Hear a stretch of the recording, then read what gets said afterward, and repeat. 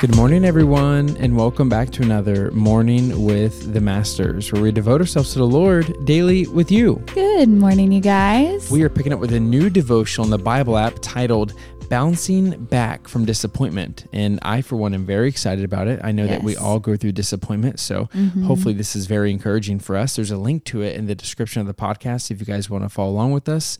And as always, I'm going to read the scripture, and then Tori's going to pick up with the Devo. Let's do it. The scripture is Psalms 42, verse 11, and it says this: "Why am I discouraged? Why is my heart so sad? I will put my hope in God. I will praise him again, my Savior and my God." The devotional says, we live in a world that is not the way God intended it to be when he created it. When sin entered his perfect creation, all of it was subject to its fruit. Let's face it, discouragement is not from God, but is one of Satan's tools that gives us a feeling of hopelessness. The psalmist David experienced discouragement during his life and openly writes about it to encourage us.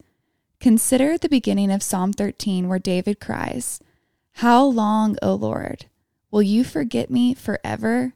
How long will you hide your face from me? How long shall I take counsel in my soul, having sorrow in my heart all the day?" Certainly we have all felt like this from time to time. When the pressures of daily life mount up and we see no way to relieve that pressure, we might think that the Lord, as the song goes, caught the last train for the coast. But David has a lot more to offer than heartfelt lament. His writings always conclude with a confession that God is the one who supplies all of his needs, even when disappointed. "But I have trusted in your loving kindness. My heart shall rejoice in your salvation.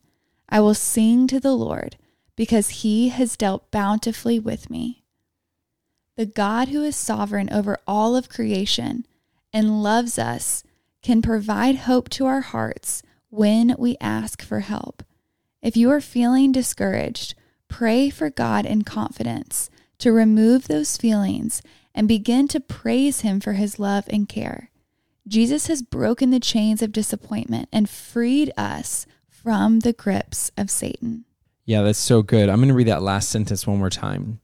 Jesus has broken the chains of disappointment and freed us from the grips of Satan. And I love how this devotional talked about how disappointment and discouragement can be a weapon of the enemy. Totally. It can keep us in bondage to us always feeling discontent and lacking and upset and throwing ourselves our own pity party to the point where we are actually missing out on what God has actually done. Right. And I think this is a beautiful way to start the devotional by saying, you know what?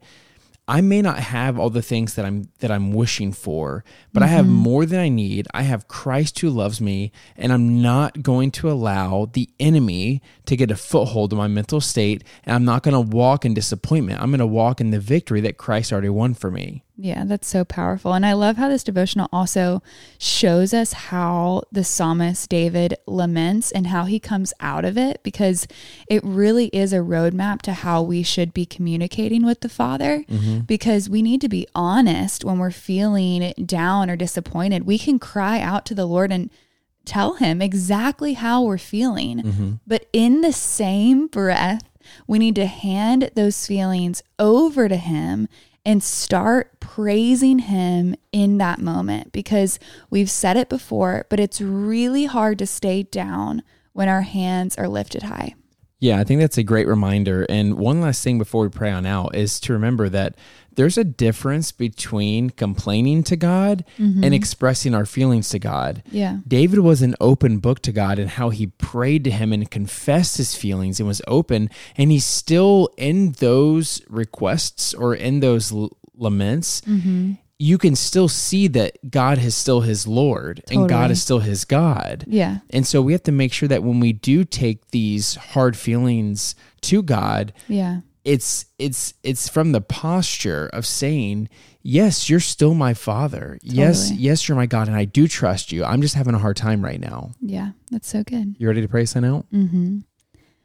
Dear Heavenly Father, Lord, we come to you today in full transparency and full honesty. Lord, we want to be open with you. We want to hold nothing back, Lord. What we want most is true intimacy with you, Lord. And we can't have true intimacy if we're putting on some religious front and trying to pray prayers with all the right words, Lord. No, we want to be honest. We want to come to you just as a child would come to their father, Lord. So I just pray over our listeners right now, whether they need to pause this devotional and this podcast and just sit in silence and talk to you, or put worship music on, or whatever setting they need to be in to just have space with you, Lord. I pray that you would meet them in this moment, Lord. I pray that you would meet them today, Lord, that you would take their disappointment as they lament to you. And as they praise you, would you lift their spirits, Lord? Would you bring them joy? Would you bring them comfort? And would you bring them excitement for the day ahead, for their life, Lord, excitement for the journey? Even if the day-to-day seems hard, Lord, I just pray that they would have a hopeful expectancy to see you move. Lord, we thank you for your sovereignty, for your love, and for your grace. And we pray in Jesus' name. Amen.